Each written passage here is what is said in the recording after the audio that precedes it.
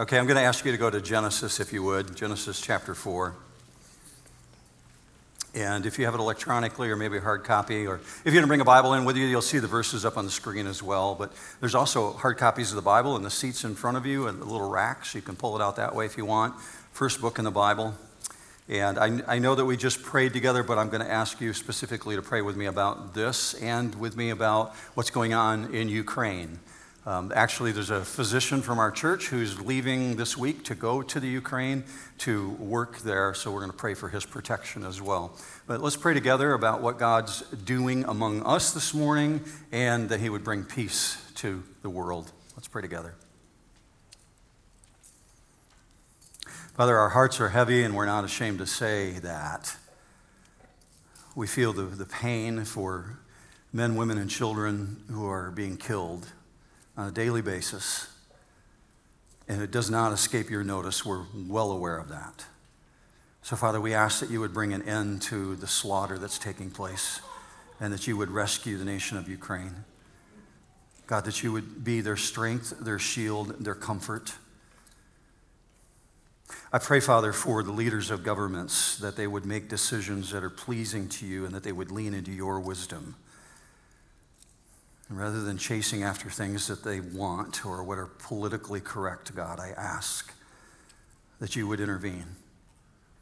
So as a people group, we're gathered together this morning asking that you would indeed be the God of comfort and the God of peace. Accomplish your purposes, but also bring an end to this.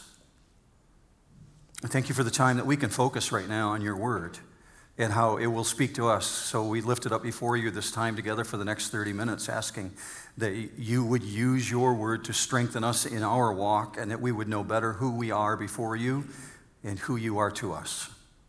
I pray for that in the matchless name of Jesus, and God's people said, amen. So there's this quiet space between chapter 3 and chapter 4. It can cause you, if you really meditate on it a little bit, to draw a breath. Because you've seen the magnificence of the creation. And you've seen God call everything very good. And then you hit chapter 3. And it leaves you with a sense of loss. How could they do that? How could humans fall that way, yet at the same time recognizing if it had been us, we would have done the exact same thing. We're no stronger than Adam and Eve.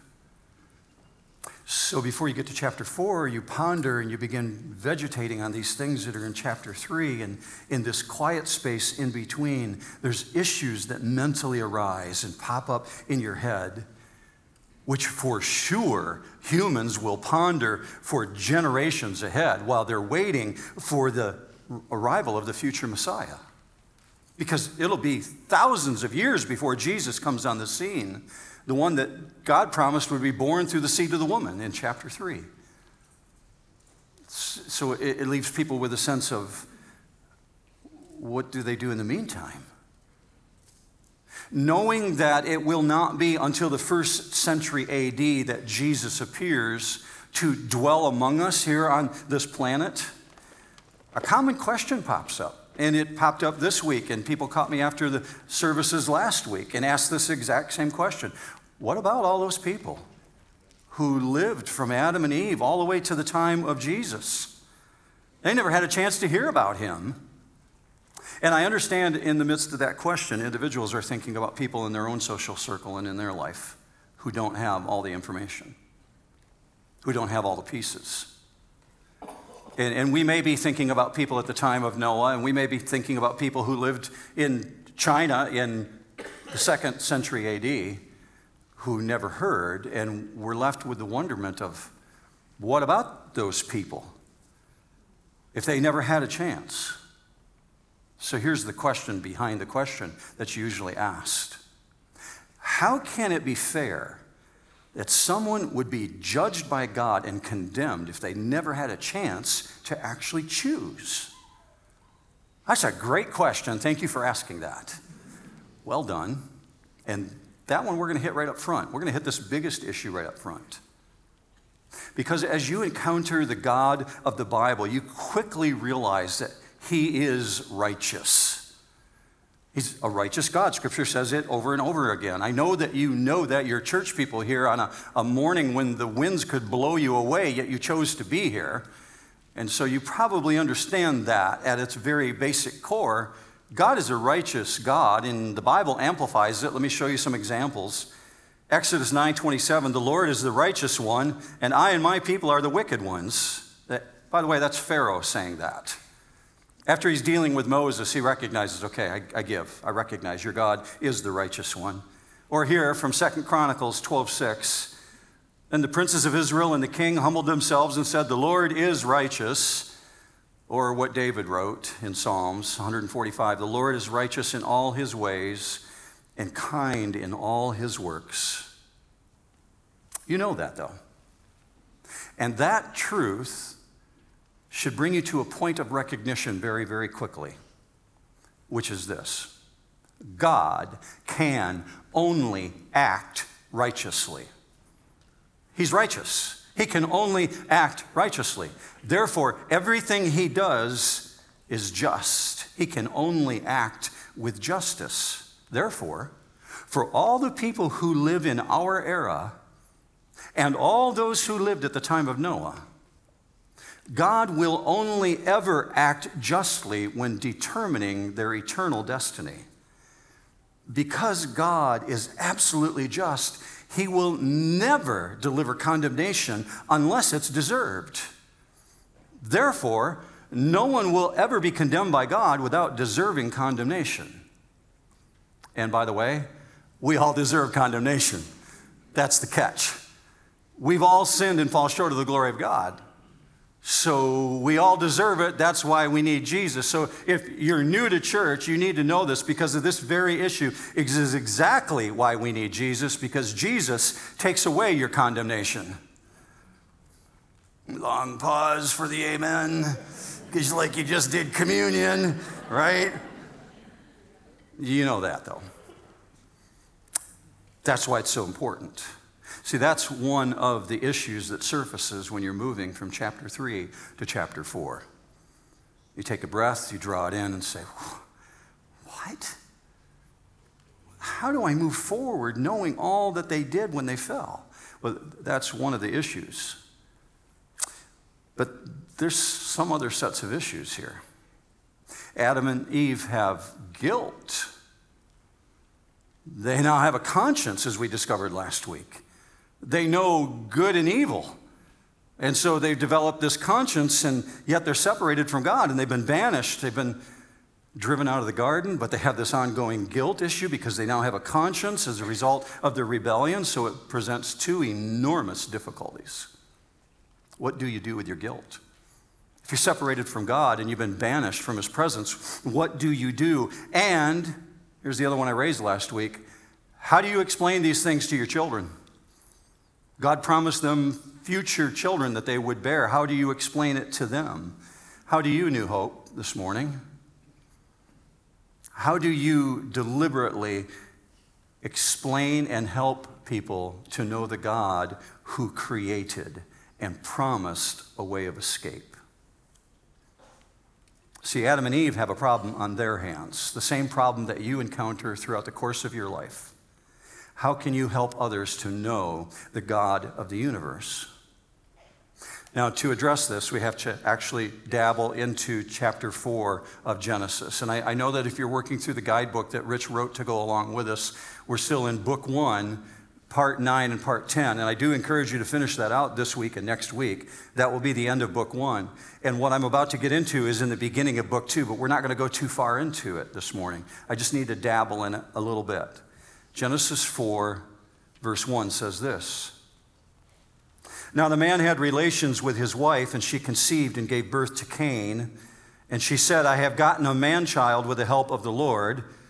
Again, she gave birth to his brother Abel, and Abel was a keeper of the flocks, but Cain was a tiller of the ground. Already there's herdsmen on the scene. There's already farmers, a tiller, and he's cultivating the soil just like his daddy. Whatever Adam learned, he obviously passed on to his sons. which emphasizes and reminds me that we are a really, really ingenious people. They're living in the wilderness, as we discovered last week.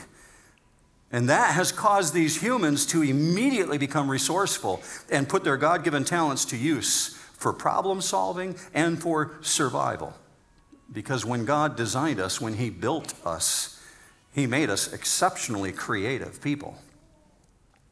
Emphasize, in our era, we've actually seen people not only discover DNA and unlock the genetic code, they don't just study it today, they can actually repair it. And if that doesn't blow your mind, what about the capacity that we've developed to clone animals? Like, wow. And don't get me started on telecommunications from satellites. Like, what? How in the world do we capture those signals moving back and forth? For instance, the little device you hold in your hand that you walk around with every day called a cell phone that some of you use when you're driving at warp speed. I know because I've seen you. Explain that to me, how it can capture voices moving around in space and bring it in right into your car, which, by the way, requires Bluetooth, and I totally don't understand, and no one can explain it to me. I moved from that into the medical world, and I understand that we've harnessed the way to develop chemicals by putting together compounds and elements of the earth that greatly alleviate suffering in ways that our ancestors never knew. All of this information put together tells me that we've really learned how to harness the elements. Just the concept of manufacturing alone and the supply chain that goes with it, well, when it's working right. Those are all really big deals, and computers are absolutely mind-boggling to me. See, as a species, we have developed astonishing progress at harnessing the elements of the physical world, and it appears to be expanding at an ever rapid rate. As a species, we've been able to harness the wonders of creation in ways that your ancestors would have never begun to imagine. So I've come to the conclusion we have really learned how to till the soil in amazing ways that Grandpa Adam would be amazed at. I actually think he'd be proud of us. We have put the soil to use. Yet, with all of our technological advancements, we have not advanced the root problem of humanity, meaning the broken heart and the broken mind. Technology can't fix that. On a global scale, we haven't solved the problem of tyrants. My mind goes to Vladimir Putin. We have problems in our world with world domination. And we haven't solved the problem on a personal level, individually. There's been no scientific remedy for the brokenness of humanity. Now, we know things in our world, and I'm talking about church people right now. We know things in our world are broken and are the way they are because of a damage at the core, which cannot be fixed with human solutions. Yet around the world, and in your social circle around your world, you interact with humans every day who continue to struggle to understand why things are the way they are. But for our ancient parents, Adam and Eve, they understood why. And they became very intent to looking to God for the fix because God made them a promise and they were waiting for God to fulfill His promise. And as you saw last week, they couldn't get to the tree of life. They've been banished from the garden. God put up protection systems for them. So they're watching and they're waiting for God to fulfill His promise. And let's amplify that now with going back into chapter 4, verse 1. Watch how this unfolds. Now the man had relations with his wife Eve, and she conceived and gave birth to Cain. And she said, I have gotten a man-child with the help of the Lord. Again, she gave birth to his brother Abel. Had relations with is one word in the Hebrew language. It's the word yada. And in your Bible, if you had an older translation, like even the King James Version, it would say he knew her. With the biblical language, to know her is talking about the most intimate of relations within marriage. It's a biblical synonym for sexual relationship. But that's a really important term, not just to skip over. Because when you come to the New Testament, we discover that when Joseph found out that Mary was pregnant, the scriptures say he had not known her. It's a really important term. He knew her socially, but he had not known her in sexual ways. Very important term, and the story keeps going in part B of verse 2. And Abel was a keeper of the flocks, but Cain was a tiller of the ground. The very typical brevity of Scripture. It gives us such little information, very limited information about things that we'd like to know a lot more about, because they're baby boys, and in the very next breath, they're adult men working the soil. Like, I want to know, what were they like as teenagers? What was home life like? But we don't get that information. Verse 3. So it came about in the course of time that Cain brought an offering to the Lord of the fruit of the ground. And I'm left with more questions, like, how did they know to do that? Cain and Abel weren't raised in the garden like Adam and Eve. They didn't have the exposure to God that Adam and Eve had had. How did they even know to bring an offering? What's the motivation? And where did they bring the offering to? Well, it doesn't tell me. Here's what I do know. I know the Bible is not yet, in this period of time, a written document. So that means the only knowledge that they have of God is from their mom and dad. Whatever their parents shared with them and relayed to them, what the Hebrew language calls in toldot form, T-O-L-D-O-T. It's a Hebrew way of exchanging information, sharing verbal inspiration, verbal stories. They got that from their parents, and they've got information about God that you have available to you today. They have that which they can personally see of God in the world that they live in. In other words, his fingerprints. They see the revelation of God in nature, known as natural revelation. So verse 4 says, Abel on his part also brought of the firstlings of his flock and of their fat portions. And the Lord had regard for Abel and for his offering, but for Cain and for his offering he had no regard. So Cain became very angry, and his countenance fell. That portion we're going to save for book 2, but we will be getting to that. Here's what you're seeing. You're seeing a really familiar story unfold here, and many families today can identify with exactly what's going on. There's a very sharp contrast because you have the same family and kids who are raised in the same household, and one is defiant and unrepentant, what many theologians have come to call the Cain syndrome. He's the prototypical non-believer.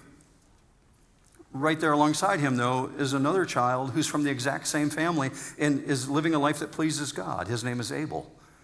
And Cain and Abel, their story is this common and very familiar outline to us of the character of an unregenerate and a regenerate person. Now, the first thing we learn about Cain as you open up this passage is that his life starts out with really great hope for him. Very, very hopeful. Look with me again at verse 1. She conceived and gave birth to Cain, and she said, I have gotten a man-child with the help of the Lord. Now, that's an optimistic statement. I'm going to show you why. That's a really promising statement. Every mom obviously begins life with her baby with high expectations for her baby. Even those who turn out to be unbelievers have really hopeful beginnings. Parents always expect the best of their kids, and the parents want to point them in the right direction. But the first thing we learn about Cain in the story is there's hope that he's going to have a really great future because he has great potential. Here's how I know. Most English translations of the Bible don't actually capture this. This is the way most English translations read. And she said, I have gotten a man-child with the help of the Lord. But if you look at the original text, you'll find that that phrase, with the help of, it actually isn't there. If you have a Bible in front of you right now, there's a very good chance that it's actually in italics. It is in my Bible.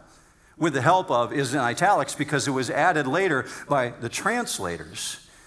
And here's why. It was placed there by the translators because they didn't know what to do with this ancient Hebrew sentence structure.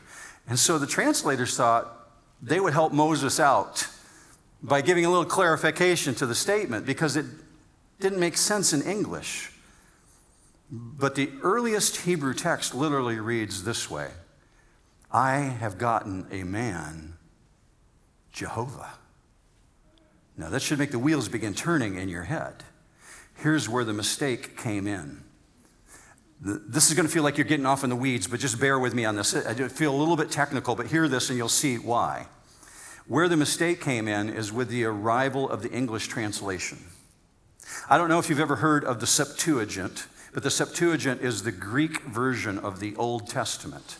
And so somewhere around first century, people began looking at the Old Testament, which was written in Hebrew, and they began translating it over to other language, which was Greek.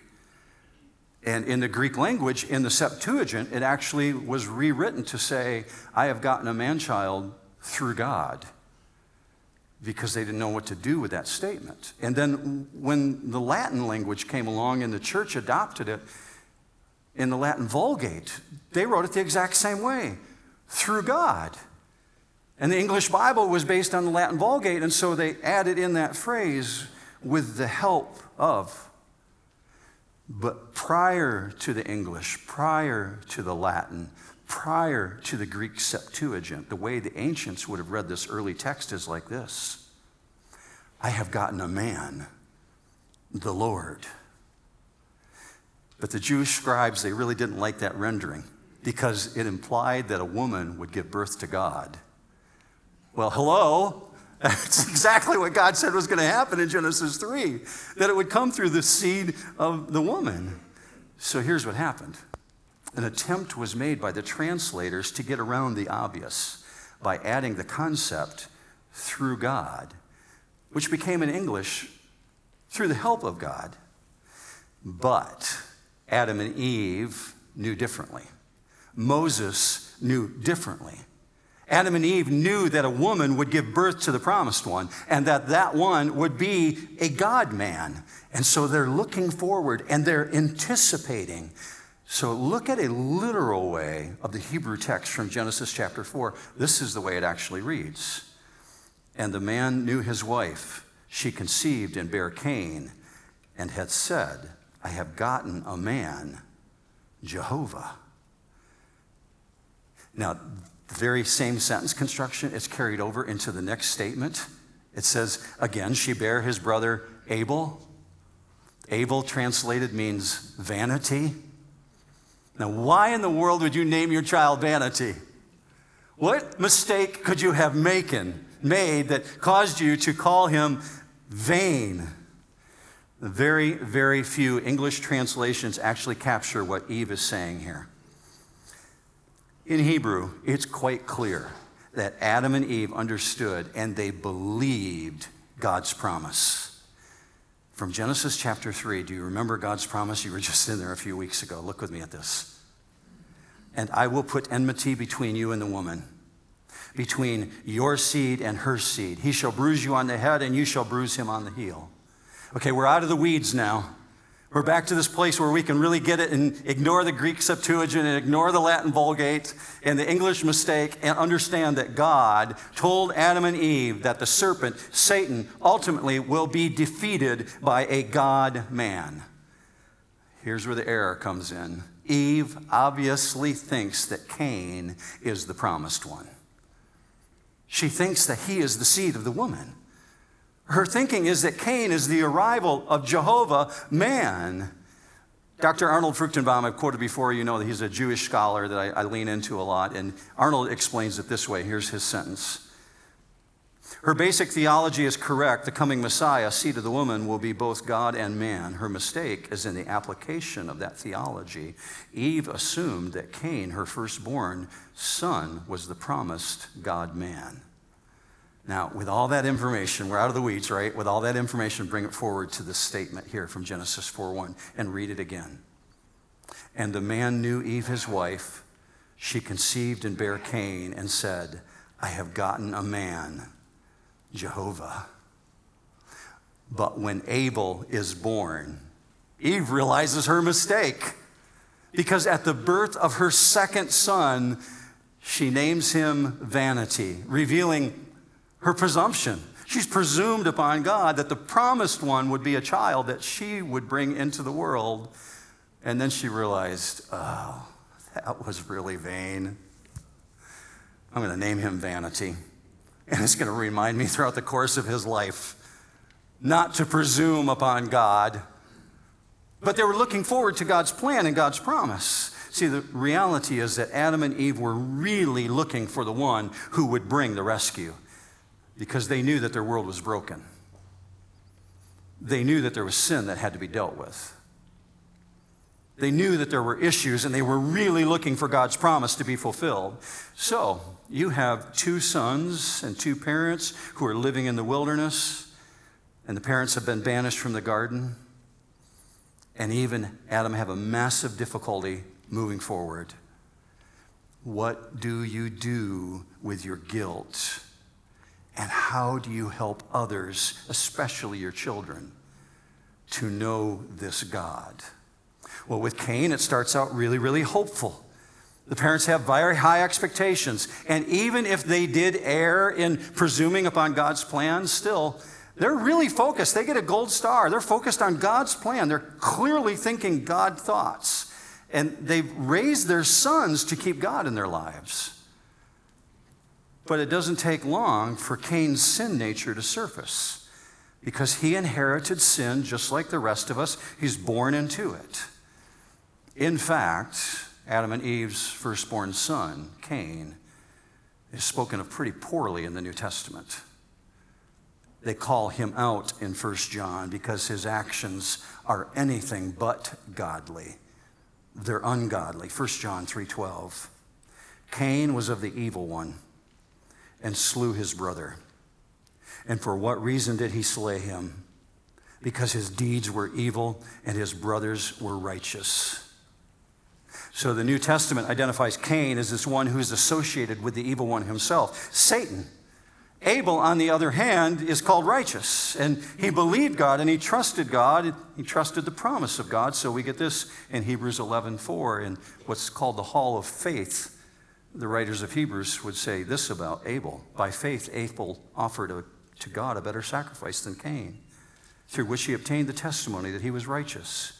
God testifying about his gifts, and through faith, though he is dead, he still speaks. Mind you, all those other things aside, they've both been raised in the same house. They've both learned God talk. They both have had opportunity to know God, a relationship with God. What explains this? Is it because of the environment? Is that why one turns out evil? If you're living in the wilderness and there's no written word of God and you don't have a copy of the Bible in front of you, well, do you get a pass then if you've never had an opportunity to study the Bible? Is that what's going on here? Tertullian was a scholar, and he lived in the 1st century, 2nd century AD. He was actually an understudy of John and Polycarp. And in the later part of the 2nd century, he's one of the founders of the church. They call him an early church father. He wrote this insight. It was not the pen of Moses that initiated the knowledge of the Creator. What's he referring to? He's talking about natural revelation. He's looking back at Cain and Abel's life, and he said, it wasn't because of what Moses wrote down that they understood God. That wasn't what caused them to bring a sacrifice forward. That wasn't what caused them to recognize they needed to make an offering to God. Now, obviously, the mom and dad have had some degree of influence. But these guys are grown here. They're making adult decisions about God.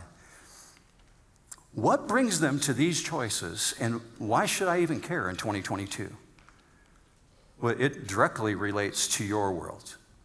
It directly relates to what you're dealing with every day. See, there's a sweeping statement that's made in Romans chapter 1 about these very issues. And it was relevant in the statement what Paul wrote to the people who lived at the time of Cain and Abel, and the people who lived at the time of Noah, and the people who lived in the 1st century, and to us today living in 2022. It's speaking of all humans. Romans 1:19. That which is known about God is evident within them, for God made it evident to them. So that's God calling out individuals who are created in the image of God, in other words, all humans, and God's saying there really isn't a category on earth called atheist. Everyone knows. They may not admit it, but it comes back to their mind at 2 a.m. Everyone knows because it's evident within them, for God made it evident to them. God made it evident. How did he do that? How did God make it evident to all of humanity? Well, what Romans goes on to explain is in creation, that creation is the witness. The evidence is plain. The word evident in the Greek language, you see it in your notes and you see it on the screen, is the word phaneros. And phaneros is actually something that's shining, apparent. You can't miss it. It's brilliant to look at. If God made something evident, if he made it shining, if he made it apparent, you certainly must be able to see it. Well, Paul specifies what that is that you can actually see in the next verse, verse 20. Romans 1:20. For since the creation of the world, pause, since the time of Adam and Eve, since the time of Cain and Abel, for since the creation of the world, his invisible attributes, his eternal power and divine nature have been clearly seen, being understood through what has been made, so that they are without excuse. First thing you should pull away from that is not something negative, but something positive. It's telling you that God wants us to know him. See, if he didn't want us to know him, he wouldn't have made it evident. But he makes it evident so nobody can miss it. So he reveals through natural creation. What are the things that he reveals according to what Romans 1 is saying? He says that there are attributes of God that we can know. His eternal power. Well, what's that? The big $10 church word, omnipotence. He's omnipotent, meaning all-powerful, and you see it in the magnificence of his creation, the awesomeness, even the power of this wind that's out there right now. Scripture argues you can see the evidence of God in all of the hydrological cycles around this planet. But also, Paul writes, in his divine nature. Well, what's that? That's his kindness. That's his grace to you. That's his mercy. Where do I see that? Well, in his provision for your daily existence. And the book of Acts goes on to amplify. It says this in chapter 14. He did not leave himself without a witness, in that he did good and gave you rains from heaven and fruitful seasons, satisfying your hearts with food and gladness. In other words, you get to eat every day. You get the benefit of the hydrological cycle. You get to consume, and that's part of the evidence of God. So in nature is the revelation of God, and Scripture saying it's not obscure, it's evident to everyone. And so Paul goes on to say it's clearly seen, it's being understood by what has been made. So what can you see today that Cain and Abel saw? You get to look at the night sky and see the same stars that Cain and Abel saw. You get to see a magnificent sunset. You get to see the beauty and the wonder of human birth. You can see a seed become a mighty tree. Scripture says all those things scream God. So Romans 1 verse 20 says they are without excuse. Today we have great technological knowledge. We have so much available to us today that the ancients did not have in the way of information about the things of God. When we can examine creation and look at microscopic and telescopic details, we have opportunities of knowing God far beyond anything that the ancients ever enjoyed. Like, we have a complete Bible written, Old Testament, New Testament, in multiple languages.